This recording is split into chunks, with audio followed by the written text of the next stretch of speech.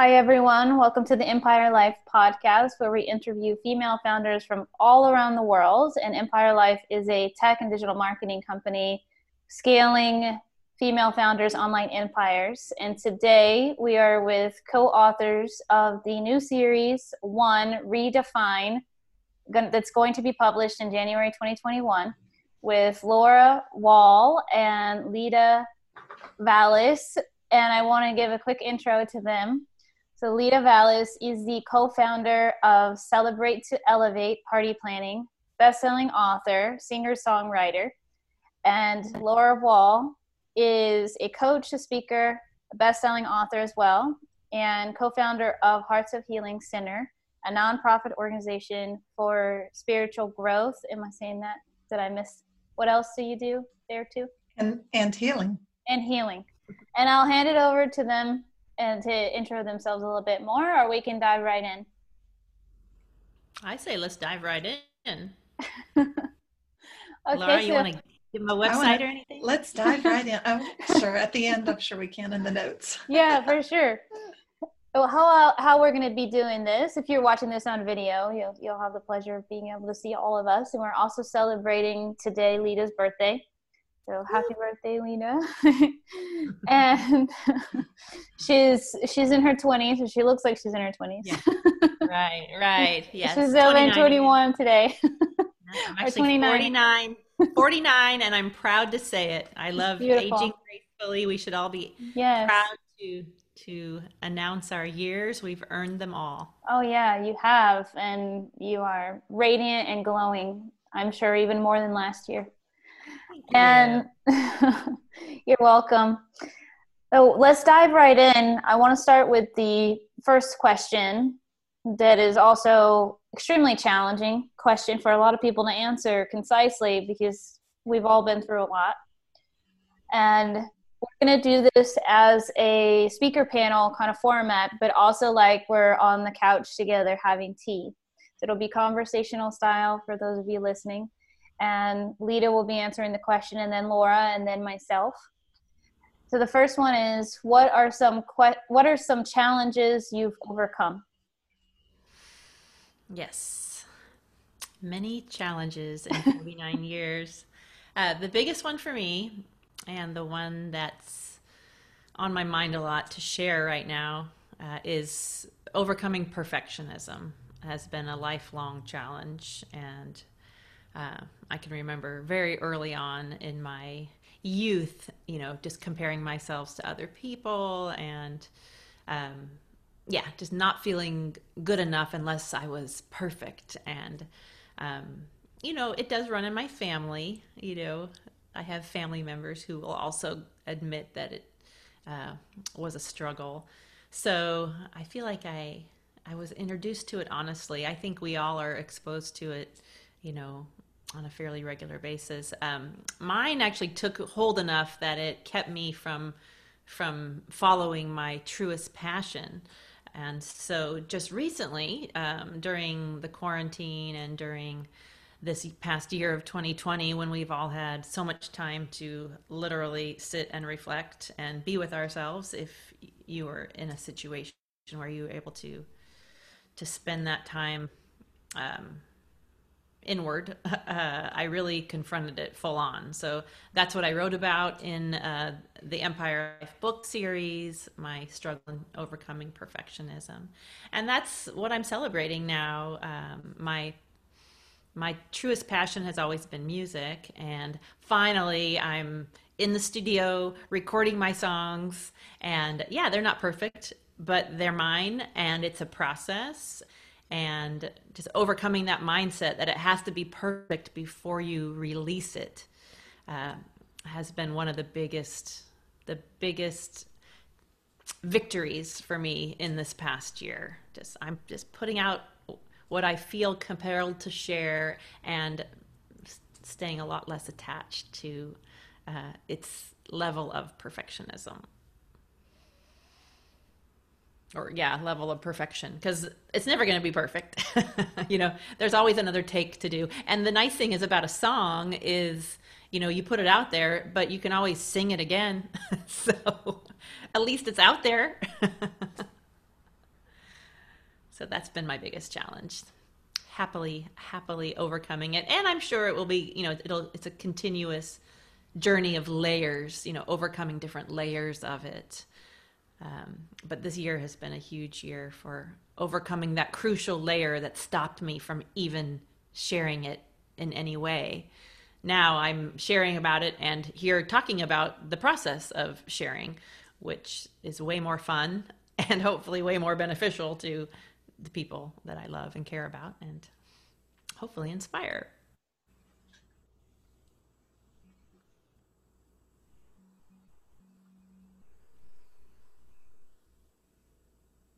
Shall I go next? Yes. Oh, right. I was waiting for you. So much like Lita, I definitely have had my own battles with perfectionism, overcoming perfectionism. I consider myself an excellentist. So I like to do excellent things, but similar to what she shared, it's taken a long time to come to that point. And it kind of ties in a little bit with what I have felt compelled to share in the book, which is around boundary work. So if you're always thinking that you need to be perfect, it's usually for a reason. And so for me, that was to get approval from either friends or from family or from teachers.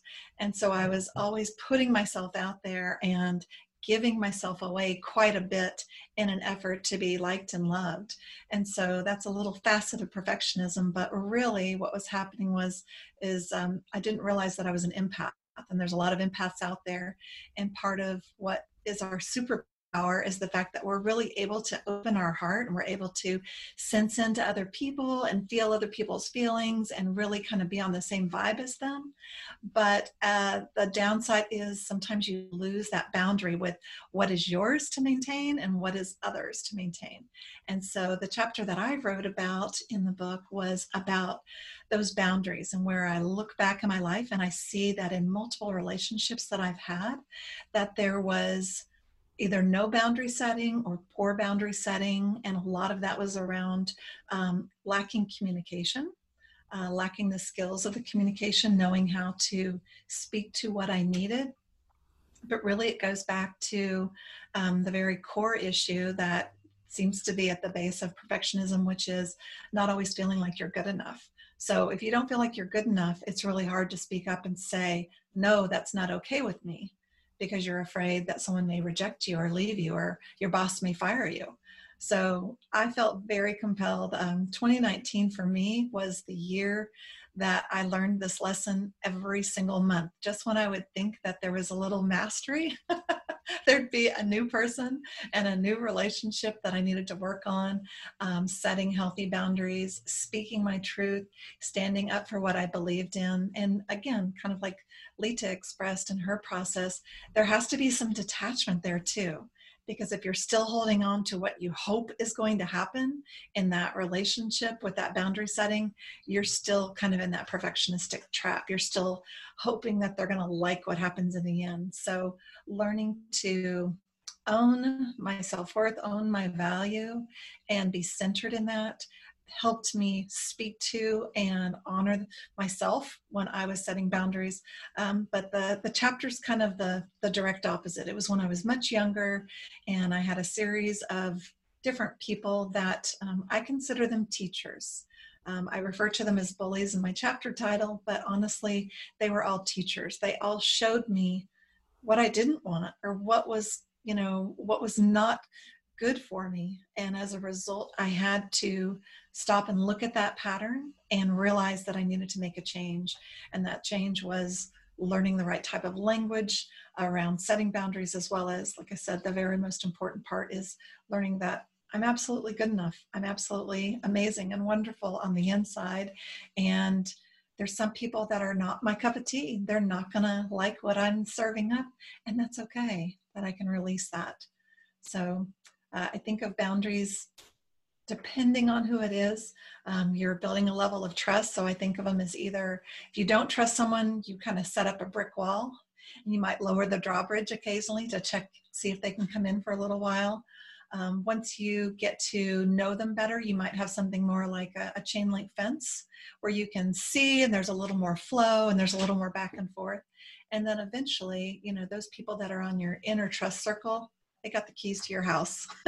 They can come whenever they want because they understand you, they honor your value, and they can come in and they're safe to be around. You know that they're not going to hurt you. They know what you're about, and they're going to honor your boundaries. So you're giving the feedback about having some kind of process with somewhat vetting or giving the time for those people to gain the trust, if both ways. Absolutely. Yeah. Absolutely. In my younger days, my trust was open to everyone. I was an open book. I told everyone everything. I thought everyone understood what I meant. And when, people did things behind my back or did things that were hurtful, it was always very surprising to me because I wasn't using my natural intuition. I wasn't sensing into what was true in that situation. And I wasn't, like I said, holding back a little bit to check in to see, are we on the same wavelength? Do we share the same vibe? Do we share the same values? Are they worthy of my trust? If you don't think you're worthy, then you, like I said, you'll just give yourself away. So it's both of you guys. It's really powerful. Thank you for already being so vulnerable and showing up for us here today. I super relate to both of the challenges that you shared, myself and experiences that I've had. And my chapter is related to viewing money with a unique, different mindset than the mindset I was raised to view money in energetically.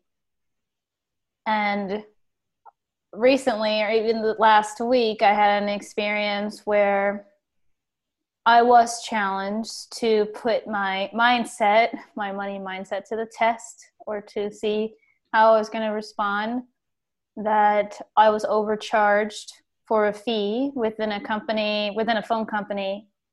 Then I tried everything. I talked to every manager. I spent about 7 hours on the phone with them over the course of the week. And it came to the point where there's no way that I'm not going to pay that fee. There was a promotion taken off of the account by an employee on accident, and they said that now the promotion is not valid anymore, even though I was on it before. None of it made really logical sense. It felt as God and the universe were giving me homework, so to speak, of, you are actually abundant. You have a lot of opportunities to bring in that money. What if that money actually came back times 10? Because you let go of it, because you decided that money is going to do good for the company. People need to get paid there. Their families need to be taken care of. And I made this whole reframe around letting that go, being comfortable with, even though it didn't quite make sense to me in the moment, logically, it was like letting go of this money to then let more money flow in, and giving appreciation for where that money was going to go. And letting go also of resentment, any resentment I had towards the company. So because at first I caught myself saying, that company's just trying to rip everybody off. And I was like, whoa.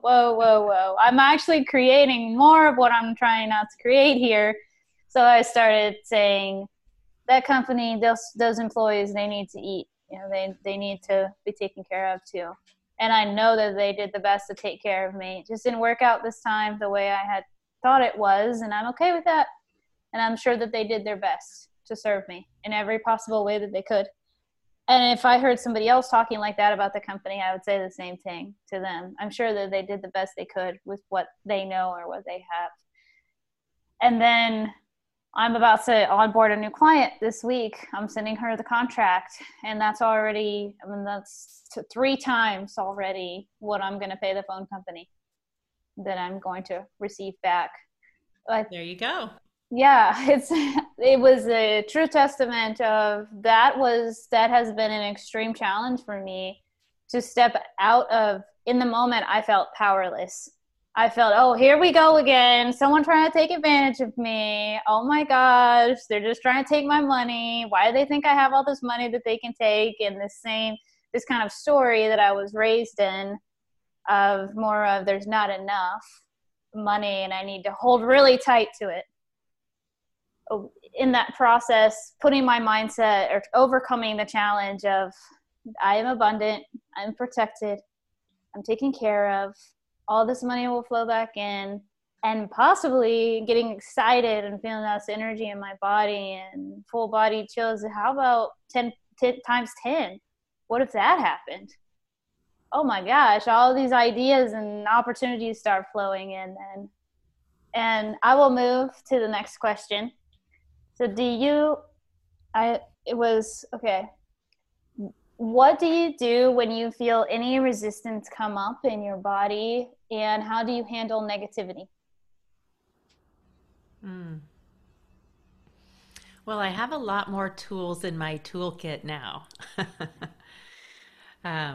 You know, I've taken numerous amazing courses around, you know, these kinds of personal growth topics. So if I synthesize all those nuggets, if I feel resistance and negativity, the first thing I'm going to do is focus on the result, the goal that I'm trying to achieve.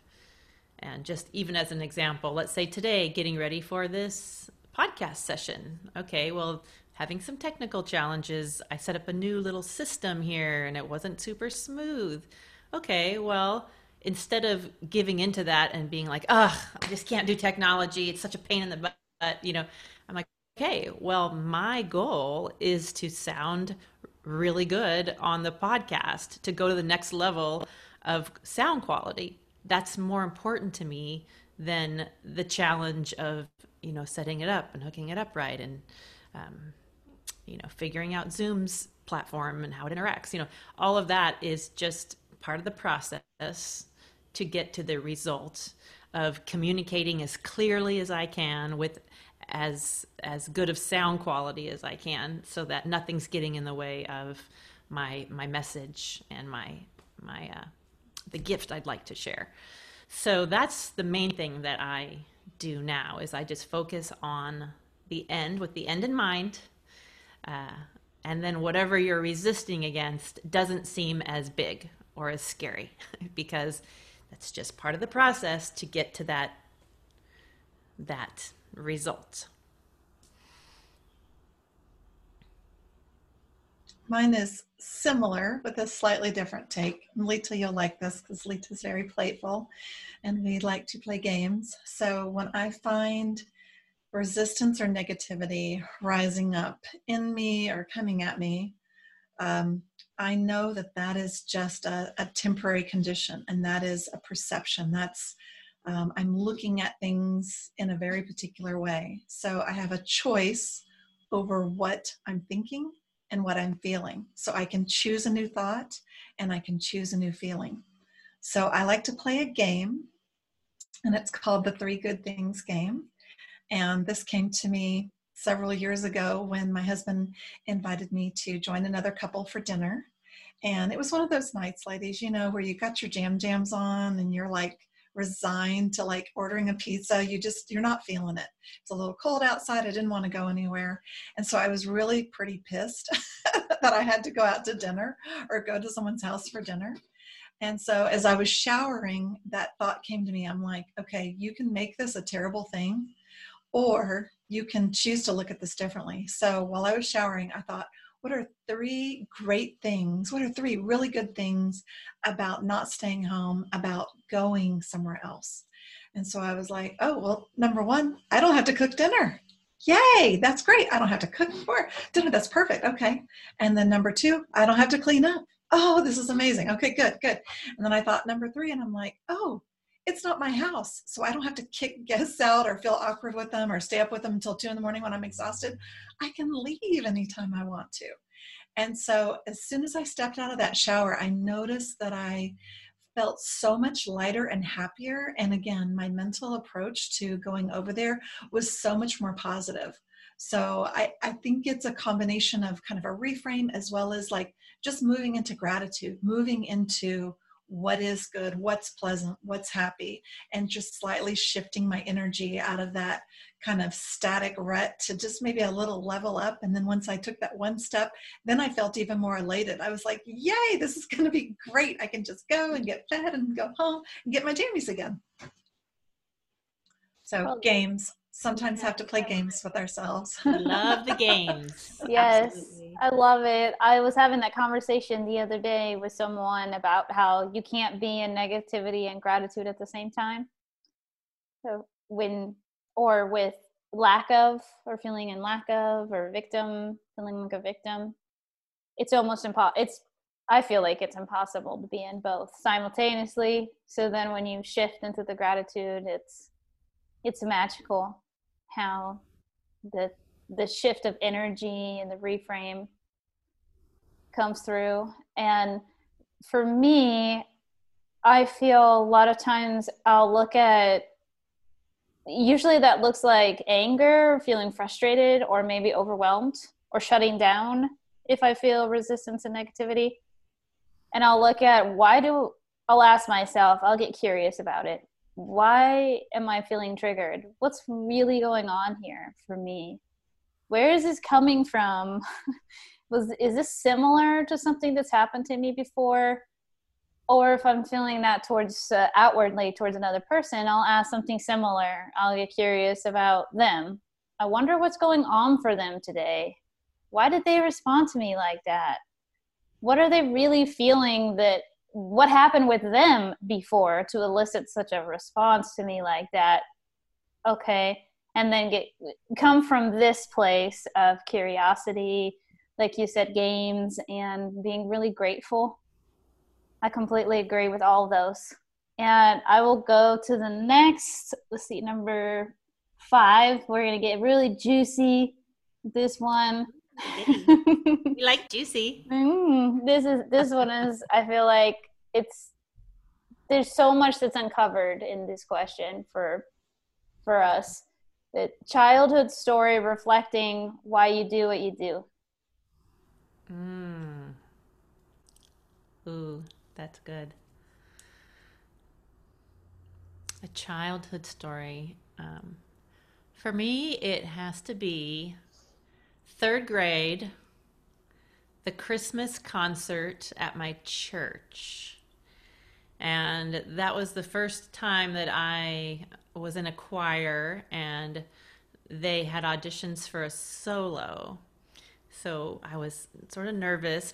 Even back then I had perfectionism. So to audition, I had to, my 8-year-old self had to work through her little battle to audition. Well, I got the solo, and the night of the Christmas concert, actually, my sister came and sat in the front. My sister was very playful, and she sat in the front row at the concert and was like making faces at me, trying to get me to mess up, But my 8-year-old self, I had my eye on the vision, right? So I remember when I stepped out into the spotlight to sing that Christmas solo, and I started singing, and I looked around, and I could feel the people in the audience just like relaxing into it, like, oh, like, they probably thought I was really cute because I was 8 and I was singing my little heart out, but just there was like this softness that came into the room, and I just like rose into it. I was like, this is the best thing. This is the best way to communicate with people that I've ever experienced at that young age. And that has stuck with me. I still feel that way. Like, singing is, it's far more fun for me than having a conversation. I can just communicate so many nuances and emotions. So I think that's probably the best story I got, that 3rd grade performance. And my sister was doing her thing, trying to get me to mess up, and I was just eye on the prize. Like, she could not faze me. And then after I was done, I remember looking down at her and going, like, you tried to get me and you couldn't, nanny. So I wanted to like acknowledge her, like, I know what you were trying to do and I win. And then I turned around, with my little 8th grade self. I was so proud, and went back, and you could just feel the audience when they connect with you. You can feel it, and that was the juice for my third grade self, and still is today. I love that. And for those of you that are listening and not watching this, Lita was sticking her tongue out at her sister in the front row. Right. Yeah. There's some visuals. There's some visuals that you're missing. I don't know how to make that sound into the microphone of a tongue sticking out. So. There's a raspberry. Yeah.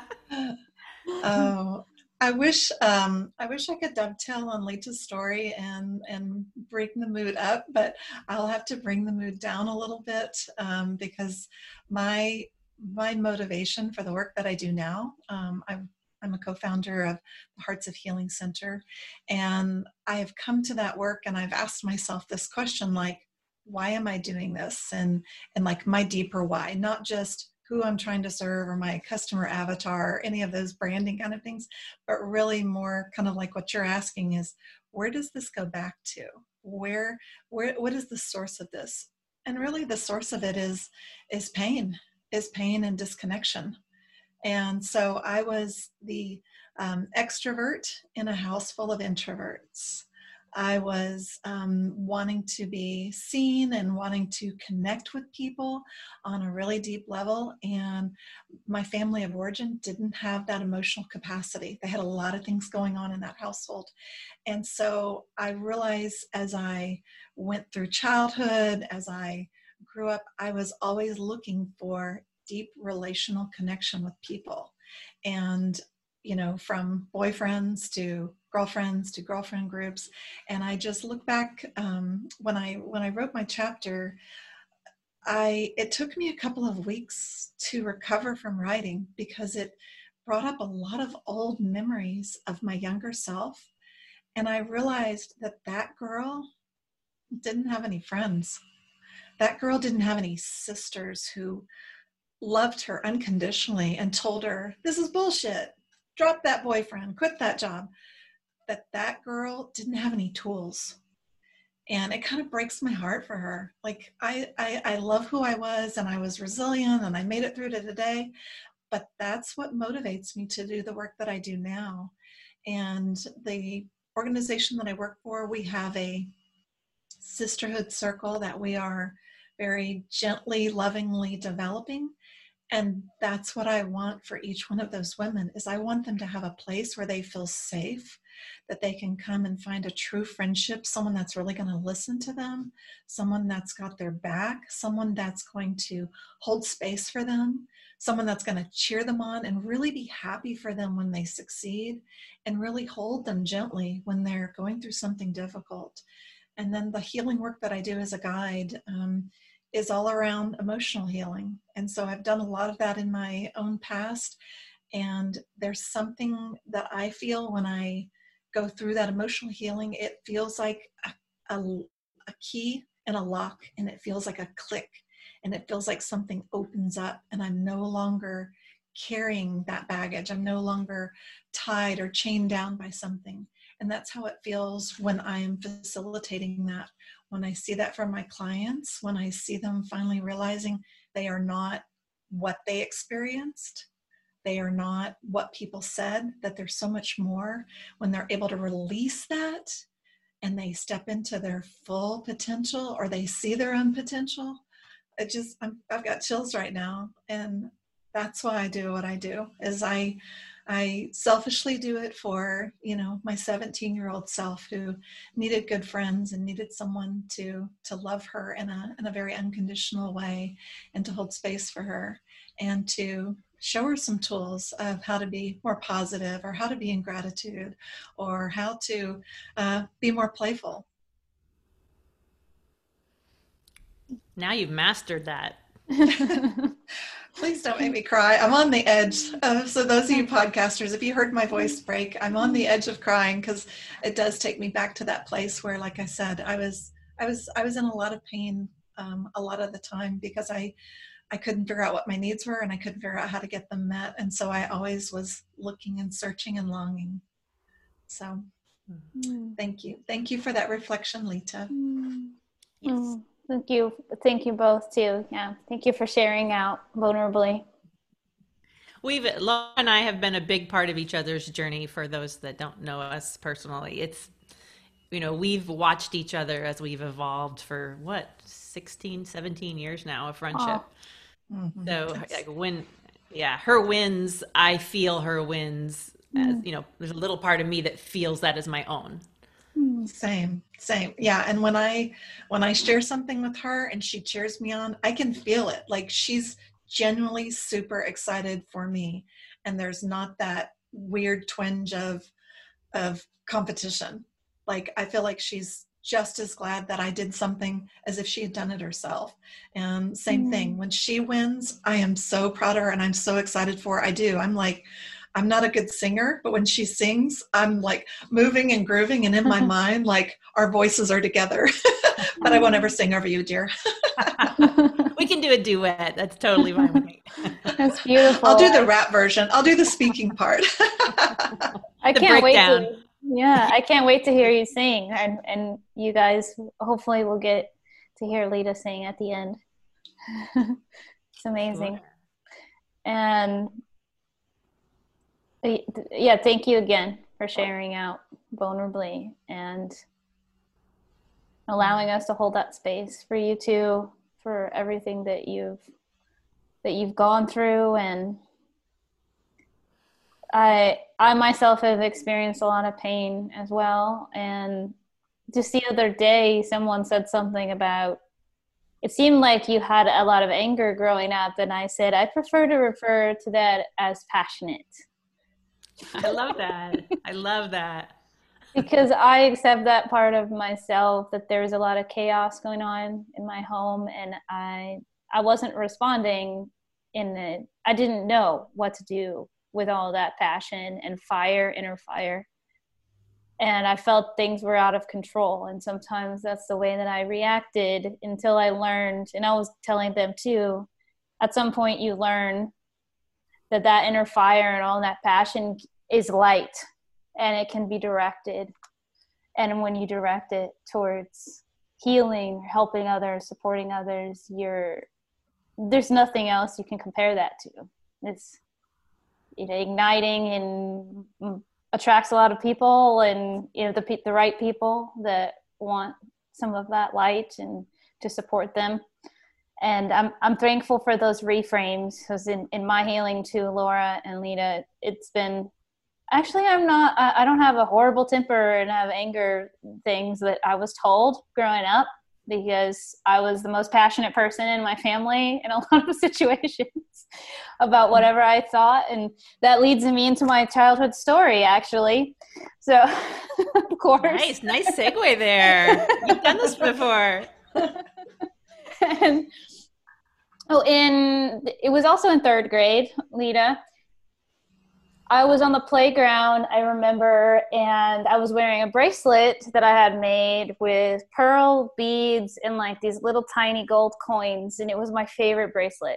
And I had bought the beads with my own money when I was with my mom at Hobby Lobby, and they were on sale. Probably, she usually always buys everything on sale. And so I got some of the beads, and I made the most beautiful bracelet for me. My friend asked me, well, she didn't ask me. She said, I want your bracelet. And I said, this is my favorite bracelet though, and I don't know if I can get those beads again, right? And okay, well, she said, really, I really want to wear your bracelet. I love it. Can I buy it from you? Oh, let me see. I have $5 in my bag, which felt like a lot of money to a third grader. And I said, oh, okay, sure. Yeah, I'll take the $5. Here's your bracelet. So the next day, that was just my immediate response. And the next day, she comes to school with the bracelet on. And a few other my girlfriends on the playground say, I love her bracelet. Can you make me one? After the days pass on, I asked my mom, I told my mom, I have this money. I need to go back to Hobby Lobby. I need more materials. Well, only if you're going to buy it. So I said, yes. And you need to calculate if you're going to get a profit from what you buy. You don't want to buy too much, which was great learning lessons for me. And so I got more materials. A few months later, I have this whole business going. mostly on the playground and at lunch, where I have a whole list of sales and different beads and all different designs and these beautiful bracelets that all these girls are wearing, and then continuing to get more sales. I'm sitting in class one day, and the principal knocks on my class's door, and he's about 6'5", and he said, I need to talk to Allison. So I'm following behind him all the way to his office. I have no idea what he's going to talk to me about, and he's huge. And I sit down in the principal's office, and he looks at me, I would say probably in very intimidating and very deep voice, and says, I hear you're selling something on campus. I hear you're selling things. I was like, yep, yes, sir, I am. That's true. He was like, well, that's against school rules. So you can't sell anything on school grounds. I said, okay, I'm saving money because I'm going to buy this new pair of shoes, and I have to pay this amount of money for my shoes. My parents are going to pay this amount. I'm paying this amount. And then probably the next shoes I get, I'm going to pay this amount. I'm not going to stop selling anything because I want those shoes. I want this other thing too. That's my goal. And he says, oh, okay, you want those shoes? Okay. Well, how about this? You sell on the playground and you sell at lunch. And I was like, well, that's usually where I sell anyways, sir. I definitely won't ever talk about it in class. And I put my hand out to shake his hand across the desk. Nice. And we both stood up and we shook each other's hand, and I walked out. And every time he saw me in the hallway after that, he would say, Allison, how's business? It's great. And they were like, you know the principal? Oh my God, I know the principal. And my parents were never called. So at some point my mom did ask me, is that okay? I was like, oh yeah, me and the principal are friends. It's great. That was my entrepreneurial journey started around that time. I'm glad he didn't ask you for a cut, because that would have definitely been against school rules. Probably. That's where I thought we were going. Ooh. Yeah, your broker or something. Well, and I appreciate that you negotiated in your own way, right? So here you had someone that was completely against you, ready to shut you down, but your passion, which people labeled as anger, came up, and you expressed like your deeper why, and that was compelling to him, and that moved him. And he kind of offered you a different deal. And so in the end, that's pretty amazing for 8 years old. You held your ground. I definitely was, nope, no, not stopping. So we're making a deal. I'm not leaving here until we make a deal, because yes, that's not happening. And that was my attitude. Yes. And that could have been taken as in a different way. And I'm glad that he took it in a really positive way. Like, okay, this girl's really determined. Yes, if we don't make a deal, she's probably not going to leave my office. That was also maybe how he felt too in that moment. And I am really thankful for having all that passion about what I was doing. And I also mentioned to him, I have 30 orders, sir. If I cancel this now, everybody's going to be so upset with me. I have clients I need to help here. I can't let them down. They're relying on me to look beautiful with this jewelry. I'm making their day. I did say something along those lines too. And he was very compelled, like you said, Laura, to continue to let me do very, that. very convincing when you want to be. That's such a make or break moment for an entrepreneur. The first person you run into that kind of pushes back, that could have stopped you in your tracks. It doesn't sound like you, but it could have stopped someone else in their tracks. And yet you found someone that kind of became your champion in a way. Mm-hmm. I've had a lot of experiences like that where they ended up being one of my number one fans. And at first maybe they weren't. And when I told that story at some speaker summits, a few ladies at different events, I've had ladies come up to me and say that they got in trouble at school, but they stopped. And then they didn't pick up entrepreneurship for years after that because of how discouraged they were with that person telling them that they couldn't do it. And they their voices were shaking and they just didn't want to get in trouble and they were in tears. And so, well, this is not worth it for me to continue with this naysayer, right? Or this person who's having resistance to what I'm doing. That's a great Bullies. story, Allison. Nobody likes them. I'm like, let's be friends. Let's talk. Let's talk more. Let's do this. Let's let go of this resistance here. Yes, I'm gonna grab my tea. It's just out of frame. No problem. So let's go on to the next one. And if you just scroll down here, if you were starting something new today, what would you say are the top 3 things that you wish you had known before that you didn't know and you would incorporate today if you were starting something new?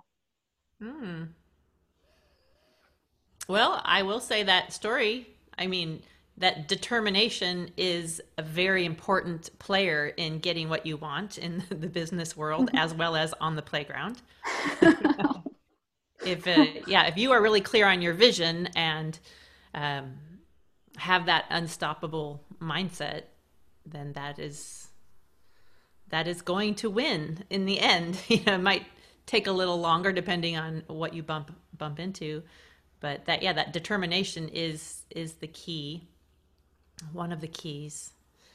I would also say, really, I do believe, I've come to believe over my lifetime, like I knew in 3rd grade what I wanted to do, but I let so many other people say, oh, that's not practical. You're not going to make any money, or blah, blah, blah, blah, it's hard, all the things about,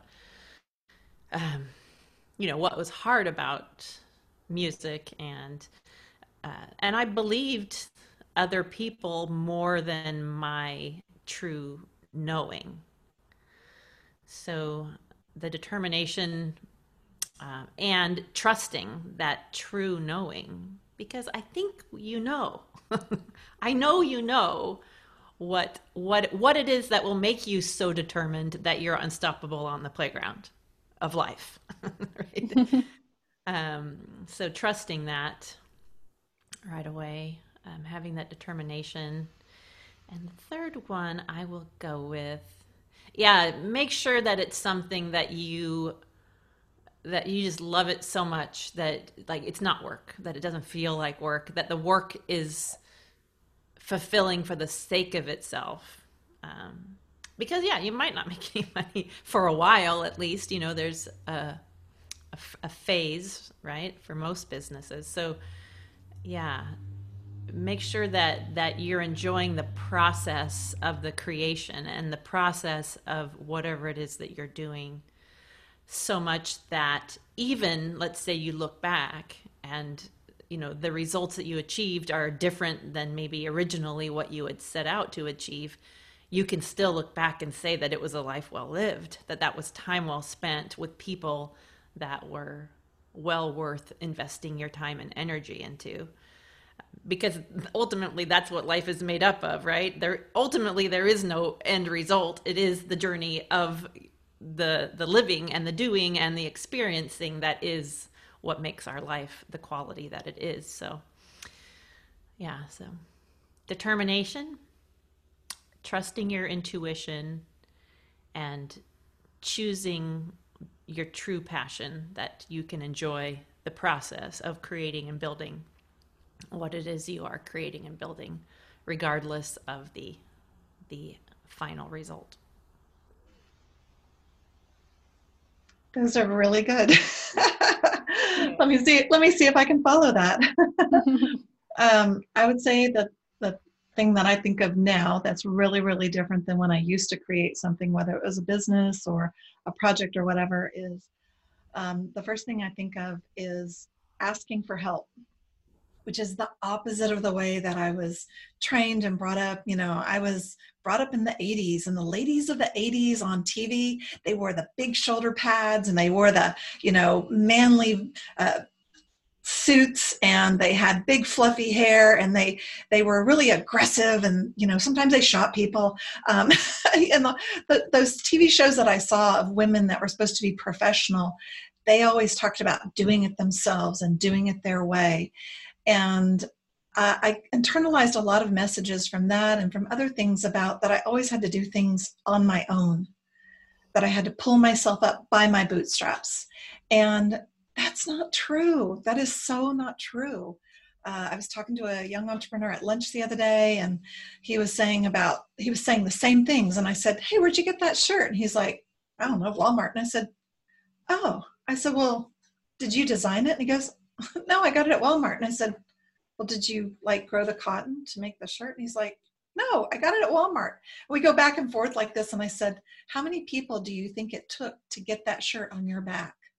And I said, "That's a huge team of people." I said, "We all need help in business. We need allies. We need suppliers. We need vendors. We need mentors. We need clients. We need raving clients." So I have learned when I'm about to start a project, instead of thinking, "Oh, I'll YouTube it," or I can just draw upon my experience, I reach out to a few key people and I ask for some feedback ahead of time. Do you think this suits me? Do you have any, unique knowledge? Or what I like to ask them sometimes, if they're doing the thing that I want to be doing, is I ask them, "What's the shit sandwich?" Which is a concept from Liz Gilbert's book, Big Magic, where she kind of talks about what Lita was saying is you need to love the process, because there's going to be some stuff that you aren't going to love. And you've got to figure out, do you love the thing that you want so much that you're willing to put up with that, shit sandwich every now and again? Are you willing to do the paperwork when you're not a paperwork person to get to do the thing that really brings you joy? And so I do echo her sentiment. When I'm about to start a project, I ask myself, are you bringing a big bag of joy to this? Is there a lot of energy? And a lot of times it's going and asking for help and hearing from other people that kind of helps me build that, or check my bag of joy. Is there enough in there to get started and to go through with this project? The next thing I've learned from, again, me overcoming and continuing to overcome perfectionism is the practice. Is I try to approach it, instead of like, "Oh, I'm going to totally nail this thing on the first try," is what does practice look like? So instead of making it this critical thing like pass or fail, like, I'm going to practice for a while. I want to practice being a painter. I want to practice being a writer. What does that look like? And just going through some of the steps of it. And it makes it a lot more fun when it doesn't feel like all the money is on the line, of just doing the steps and trying to find the enjoyment in the process itself and looking for it. And that kind of confirms, do I need to keep going? And then I would say the last thing is detachment. And detachment to the final outcome, because sometimes we might think, "Oh, okay, this is what I want, and so I'm going to do it this way," and you keep running into barriers and you keep being resistant and trying to overcome them, and you run into more. Sometimes the universe is trying to show you an easier way. It may be putting up a brick wall because there's a shortcut to the left. So I try to detach from exactly what it's going to look like on the other side. And with that detachment, I go back to my joy and whether or not it's a project I really want to do. And it sounds so silly, but when I was a little kid, my grandmother had this little teeny tiny jewelry box, and it was an enamel box, and you open it up and there was a mirror on the bottom of it. And so I would love looking in that little box. And as I got older and I could read it, on the inside of the lid, it says, "Within I see what pleases me." And that phrase always comes up in my mind when I'm working on a project is, am I pleased with what I'm doing? Am I pleased with the progress? Am I pleased with the process? When I look at my, painting, does it please me? Did I have fun? Am I enjoying it? That's what really counts. Someone else may not like it or love it, and that's okay. Do I like it and love it? So healthy detachment, and again, returning back to that deeper why of, finding pleasure in expressing your own gifts. Those are all so valuable. Yeah, it's super hard to follow. Both of them. I'm sure there's more, Allison. I'm sure you'll pull out a couple more. Oh, yeah. So the one that was coming to me is is craft your why, your real reason why you're doing it, and to also be aware as you are being fluid within your why, as you're saying it, as you're embodying your why. It might adapt over time, and you may add to it or take away. It can be fluid. And another thing is, to piggyback on what Laura said, is asking for support. That this is my third business, and the first two I definitely wasn't comfortable to ask for support. And the previous one, I had a co-founder that I believe I probably attracted to had exactly the same mindset. He didn't want to ask for support. So then we stayed stagnant with our ideation process for a long time in expanding in the way that we could have. And that was a great regret for me for a long time, until I let go or forgave. That was all part of the process. And then me feeling confident with Empire Life to fully be able to ask for support and understand it feels vulnerable. People can judge me. I'm okay with that. I will reap the benefits of being able to ask and move faster towards what I'm wanting by asking from people who want to support me. And that leads me to, I feel like, to have a whole team of mentors, spiritual mentors. If you want to see a counselor or a therapist, a business consultant, a sales consultant, people to do your Facebook ads. Start adding people to your team and all of this before you think you're ready. And for me, it also has always worked for me to say it out loud when I'm at a networking event or I'm talking to somebody new. I am this. Or I am an author. Even before I've published a book, I am this. Because we start embodying it, and then we're almost manifesting or creating our new perspective. And that makes it easier to own our why, to just take it in, and we start believing it. The first person we say may be like, oh, well, why do this and why that? Because we're not really sure in it. As we become more sure in ourselves too. So be patient with yourself. If you're not quite sure on your why, it'll come also, and be fluid with that. That's definitely my 3 to summarize. And then I want to, in essence of time, move on to the next question. What are the most overlooked strategies most people in your area have no idea about, and how important are they?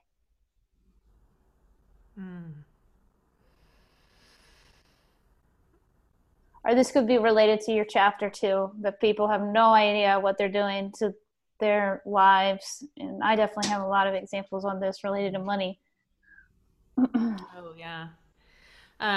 Well, I'll just choose one, like you said, in the interest of time. And I do want to save time to sing you a song, because Yes. that is like when you said you have to call yourself into being before you are that.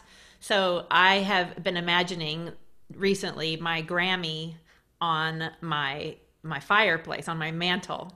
I have chills really when want you to. said that. Yeah, I've been seeing it. I've been visualizing it there on my mantle. Oh, So, because of that, I want to take every opportunity that I'm given to sing, because that's my truest vision of myself. So, mindset is what I will choose for this question. If you don't know that your mindset and that self-talk that you have, if you believe that negative self-talk, then it's true. If you can't separate yourself from that voice in your head, then what that voice is telling you, you think it's true. So the biggest gift is to realize that any negative voice in your head is lying to you. I am a Grammy award-winning songwriter. She is. I am. yep. I don't have the evidence yet to prove that, but that voice in my head no longer is there. Like for 40 years, I've been listening to it saying, oh, who do you think you are? You're not that great. There's so many people want that same dream. It's typical. Like, why would you think that you're that special, and blah, blah, blah. But yet, 49, I still am here with the same dream and the same vision that I had in third grade. So the difference is that I can separate that voice as a liar, and then I replace it with my chosen voice, which is that I am a Grammy award-winning songwriter. Beautiful. And that is my new truth. So it's that mindset shift to choose your own truth and believe it. Darn, she took mine, Allison. What am I going to do? Because I do coach mindset, and I do coach around the concept of thoughts become things. So choose good thoughts. I guess we should have coordinated, Laura. No, we're just in sync. We're just in sync. The strategy that I would say that as an entrepreneur, as a founder of a nonprofit organization, the thing that and then again, when you're dealing with boundary issues, there is so much power in taking a pause. We, again, have a belief that everything needs to happen really fast, that we need to respond really quickly, that we need to speed things up. But I have found that when I say, I need some time to think about that to a person, or I sense into what season it is, and it's not a season of productivity for me, and I pause and I just focus on my day-to-day self-care, my rituals that I know ground me and keep me connected to hearing those messages, like Lita's talking about, those higher messages of truth, and allowing those to come in and seep in. Taking that time to pause in my business, to assimilate, to integrate, to let go of, release things.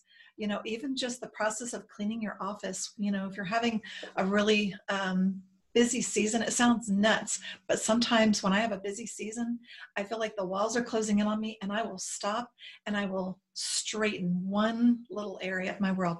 Maybe I'm trying to control what I can control, but I find in doing that, it allows me to physically start throwing things away and releasing them. And I'm on a physical plane, moving energy. I'm letting things go. I'm making some simple, easy, some decisions, and I'm able to get a better, clear view of where I'm sitting, literally in my office. And I find that brings me a lot of calm, and that's where creation comes from. Creation doesn't come from, oh my God, I have to decide in 30 seconds.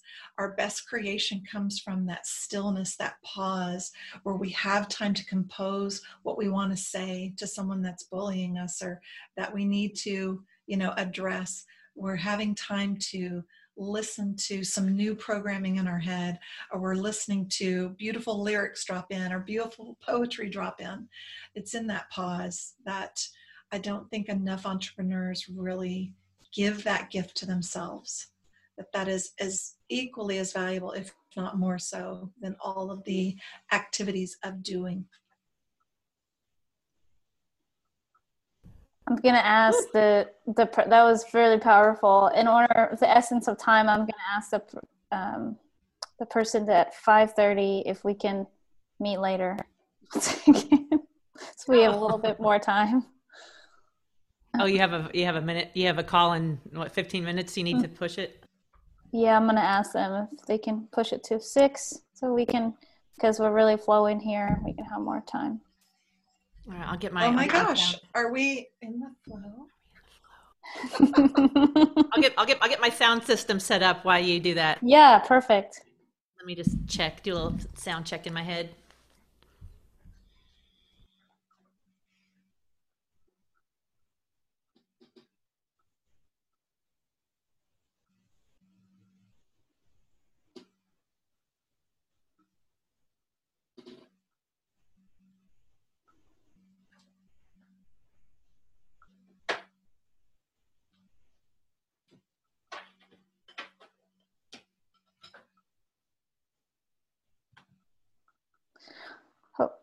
About my answer to that question, I feel I've learned and been okay with how there's an energy exchange when we bring on new clients, And a lot of us are not taught that energy exchange when we're supporting someone and we're receiving money for our support or our strategies or our knowledge or our experience that we've perfected, and now we're sharing with that person. And sometimes we forget, when there's money exchanged, we may think, I want to receive this money, instead of realizing there's an energy exchange and I need to feel comfortable and happy with this energy exchange between this person and I. It's not only about, well, money is part of that energy, but it's not solely the only reason why we choose to support someone. And I always remind my clients about that when they are serving their clients. It's okay to tap in, drop in intuitively and see, do I really want to, I reference it as, is this a person you would invite over your house for dinner? If they can't like quite understand the concept exactly, or it feels too complex, just come back to, is this a person I would have dinner with? If your answer is no, you probably don't need to bring them on as a client. Or you have to feel comfortable with exchanging this energy. And another thing is, money is not the root of all evil. I feel it only amplifies evilness in somebody that was already there. It's not that it is actually the evilness. And that is up to the person to heal those wounds, look at their trauma, look at their own darkness. And we may see, as they get more power and with money, that their darkness or their evilness is amplified, not that they are evil. And that's been a huge strategy for me when I look at money, to continue to have a beautiful, energetic relationship with abundance. Mm. Wow. We are good, ladies. We are We are. pearls tonight. Oh, Pearls of fire. wisdom. Lita, I want to check with you because it's your birthday. So I would like for you to choose. Would you like to go first with your song, and me do my poem last? Or would you like to be our showstopper? I think that's a good, usually music is a good way to kind of grand finale it and take it out. So yeah, why don't you read your poem first and then I'll sing. Okay. Sometimes I can just read her mind. So the poem I'm going to read is one that I wrote for the last book that I was a part of. And similar to our book, Redefine, where we're all going through a personal transformation, or our personal phoenix, as you mentioned, Allison. Similarly, this book had a concept around the phoenix, so I thought it would be appropriate for your listeners to hear. So the name of this poem is called Rise Like a Phoenix. When you're in the midst of struggle, it's very hard to see that any good could come of it, or how the future is meant to be. Perhaps you feel dispirited, defeated, or held down. You may believe it impossible for resolution to be found. Yet at your heart, there is a choice, an inner strength to be reclaimed. You can propel yourself forward by setting the past aflame. In the roaring of the blaze, it appears that all will be lost. But so much freedom is gained in exchange for this painful cost. And herein lies the mystery, that when the old is burned away, much more of you is revealed, with a divine nudge to point the way. Once the embers are dark and only charred dust remains, you begin your ascent, rising upward to declare your new domain. This momentous passion elevates and you begin to soar. The new sprung feathers of hope lift you higher than before. Trust in this regenerating power that you have inside. In the blink of a spark, you can resolve for your dreams to be your guide. This fiery renovation is from the torch that you hold within. Bring it to the surface. It illuminates the path back to you again. The end is only the beginning when you surrender to the dissolution. Now is the time to spread your wings and fly into your next evolution. The flames, the ashes, the transformation, all lessons to fuel your rebirth. Rise like a phoenix. Share your golden light on this earth. Amazing. Yes. Yes. Yes, please.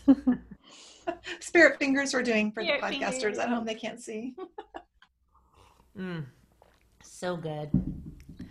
So good. Let's see. All right. Shall I sing then, Allison? And then you can Yes. say any closing thoughts. Yes, please. All right. Okay. This is a song that I wrote. I wrote it in, let's see, it was late April, early May during quarantine. And it was during the riotings. And I didn't know what to do. So I was like, okay, I'm just going to do one thing. I'm going to take one step every day to learn, to grow, to become more aware. And so then I wrote the song, and now it's also become about just taking a step towards your own evolution, just taking a step. Just if you get overwhelmed, just take one step every day. And it's called One More Step. Let me know if you can hear this backup track.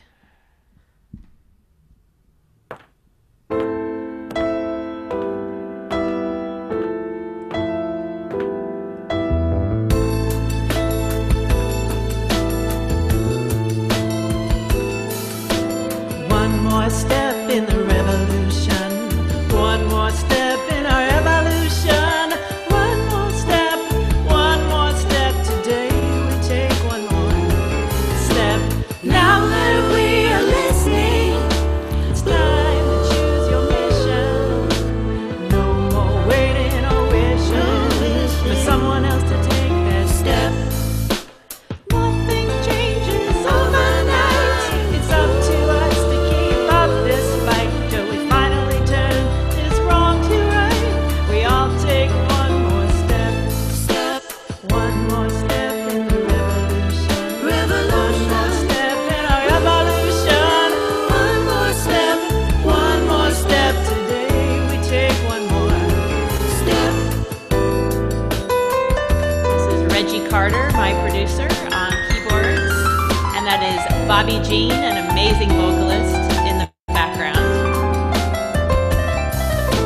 Rise up, choose your position. Time's up, end this oppression. Stand up, face opposition. Speak up. Your truth is a weapon. Don't turn a blind eye. Don't look away. When you're uncomfortable, that's when you stay.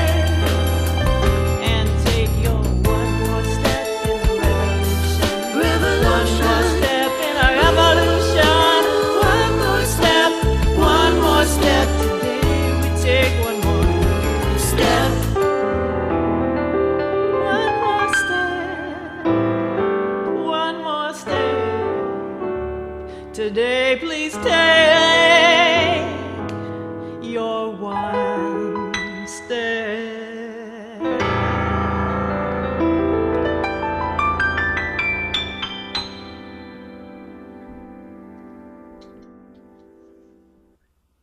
And the crowd goes crazy. Whoa!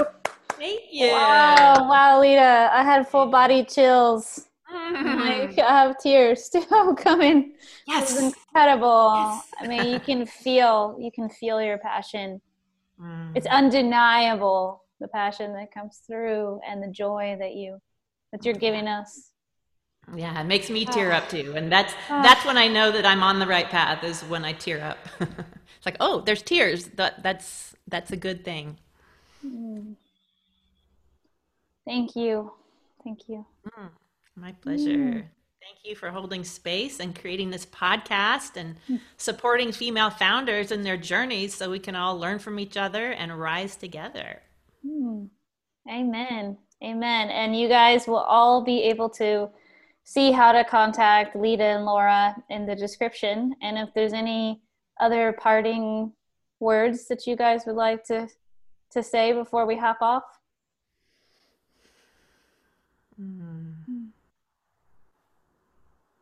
I'm just grateful. I'm really grateful to be Me here. too. Grateful to support you and Allison and what you're doing, the work that you're doing for other women. Grateful to be here and witness my wonderful, amazing friend.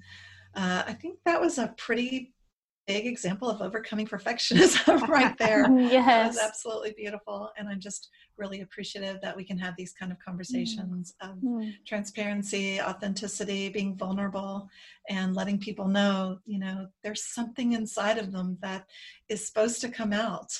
And I think these types of conversations really do inspire and encourage people to listen to that voice, the good one, not the mean one, the good one. Yes. And what's ironic is when we do show up in that way for ourselves and we let that voice come out, a lot of people are thinking that's just perfect. Like, she's perfect. I mean, there's no more definition of, there's nothing more to say besides that was knocked it out of the park. Unbelievable. It's so great because, of course, in my mind, I'm like, oh, I was flat on that one note and I used my falsetto too soon. That's what I was just doing to myself. I was just doing that. So yeah, I'm choosing your voice, Allison. Yes, that was perfect, and I'm grateful. And my last word of advice is, if you don't already have one, get yourself a bestie who has your back so hard that you know for a fact she will always be there for you, and it just gives you so much more strength to step into your power when you know you have a support system. So I'm grateful to Lara for being that for me. And just that's my final little nugget is get yourself a bestie or a couple, maybe couple, yeah. Grow right. together. Yes. All right, ladies. So I wish you an amazing rest of your night, and I can't wait to publish. This will be published soon for everybody. Awesome. Great. Thanks, Allison. Thank you so much. Thank you, Allison.